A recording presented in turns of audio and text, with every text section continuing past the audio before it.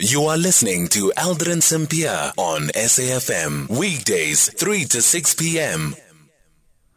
0614104107. You can also drop me an X at Aldrin Sampear, and our studio line is 086 0002032. Let's quickly speak to Dr. Alex Mashilo, who's the national spokesperson for the South African Communist Party, which is calling for the expulsion of the US ambassador in light of the Lady R report.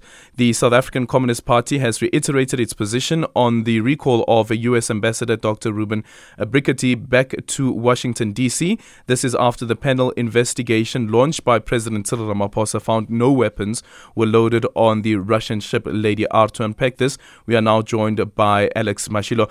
Dr. Mashilo, good afternoon. Thank you so much for making time for us. So we spoke to the one of the members of the International Relations Subcommittee of the ANC, Obed Bapela, and he says that as far as they are concerned, the ambassador should be expelled, considering as well that Washington hasn't recalled him as yet. But the point that our listeners have also made is that surely Washington knew about these allegations when they were made, and the U.S. ambassador would have informed them. Indeed, the U.S. ambassador would have informed them under ordinary circumstances, but we don't know whether he did that.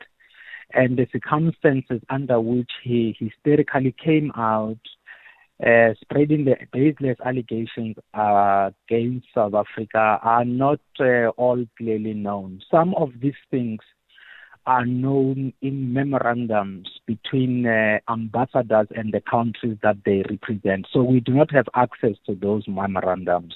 So we cannot for sure say the U.S. either knew or did not know. Then what should happen? Because as we pointed out a bit earlier on when we were speaking to Helmut, who's a defense analyst, is that in that statement from the U.S. Embassy to our international news editor, Sophie Mugwena, it doesn't seem as though that they're apologizing for the allegations that have been made, but it also doesn't seem that they are backtracking.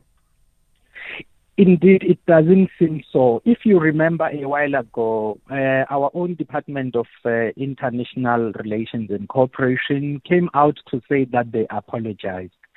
Compare that to when Dr. Brigety spread the allegations. I mean, he convened a press conference. He was upbeat. He even said he was prepared to put his head on the block. That he apologized did not come from him and came from a second or third party, so to speak. So they had not demonstrated that they do apologize. But even if they were to apologize, I didn't think about this. Just a few seconds after he spread the allegations, the rand lost 30 cents to the US dollar, coming down to 19.36 rand. So there was a massive sell-off of our rand when people shifted their money from South Africa to other markets. Just the following day, the rand fell to 19.51 rand. And that meant that the rand fell by about 12% since January this year, just in a matter of a day. Think about how much South Africa lost. Think about the economic impact his reckless statements have made. By the way, when he addressed the country, the president said that Mr. Brigety's baseless allegations had a damaging impact as well as a negative impact on our economy and the image of our country.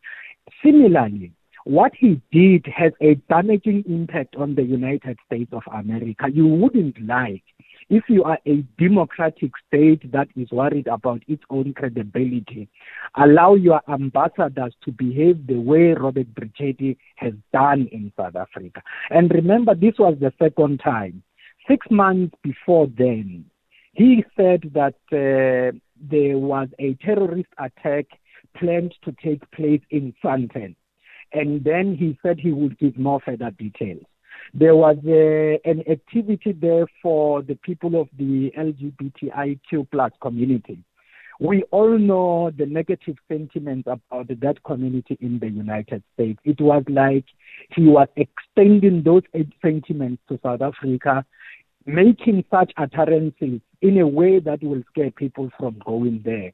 we did not see such a terrorist attack. So he compromised the safety of our country and created panic, not only in terms of economic impact, but in the lives of our people. So this was the second time, actually, he behaved recklessly. And the U.S.